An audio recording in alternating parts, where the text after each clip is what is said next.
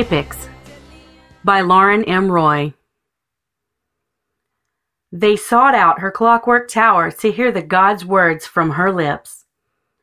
Bronze-plated dragons with snapping shrapnel teeth guarded the landings. Those who weren't eaten faced a wind-up sphinx that spat out ticker-tape riddles. She hated it when they answered incorrectly. The sphinx's broken voice recorder played back their dying screams for hours, until she went out and gave it a kick. It played a fanfare when they got it right, and the whirring gears as the doors to her chambers unlocked warned the oracle of impending guests. They all entered the same way, awestruck, breathless, grateful to be alive, but smug too. After all, hadn't they bested dragons? Hadn't they outwitted the Sphinx?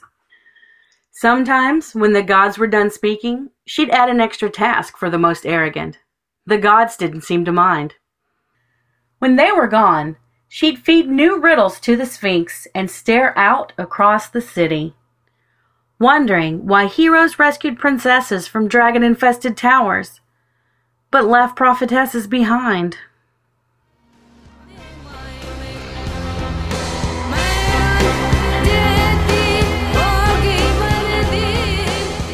This has been a PodCastle miniature. Apex was written by Lauren M. Roy, who spends her days surrounded by books and her nights scratching out one of her own. Her rambles about bookselling, geekery, and her inability to nurture houseplants can be found at falconess.com. The story was read for you by Laura Denson.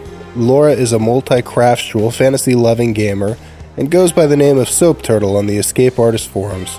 You can find her online at soapturtle.net.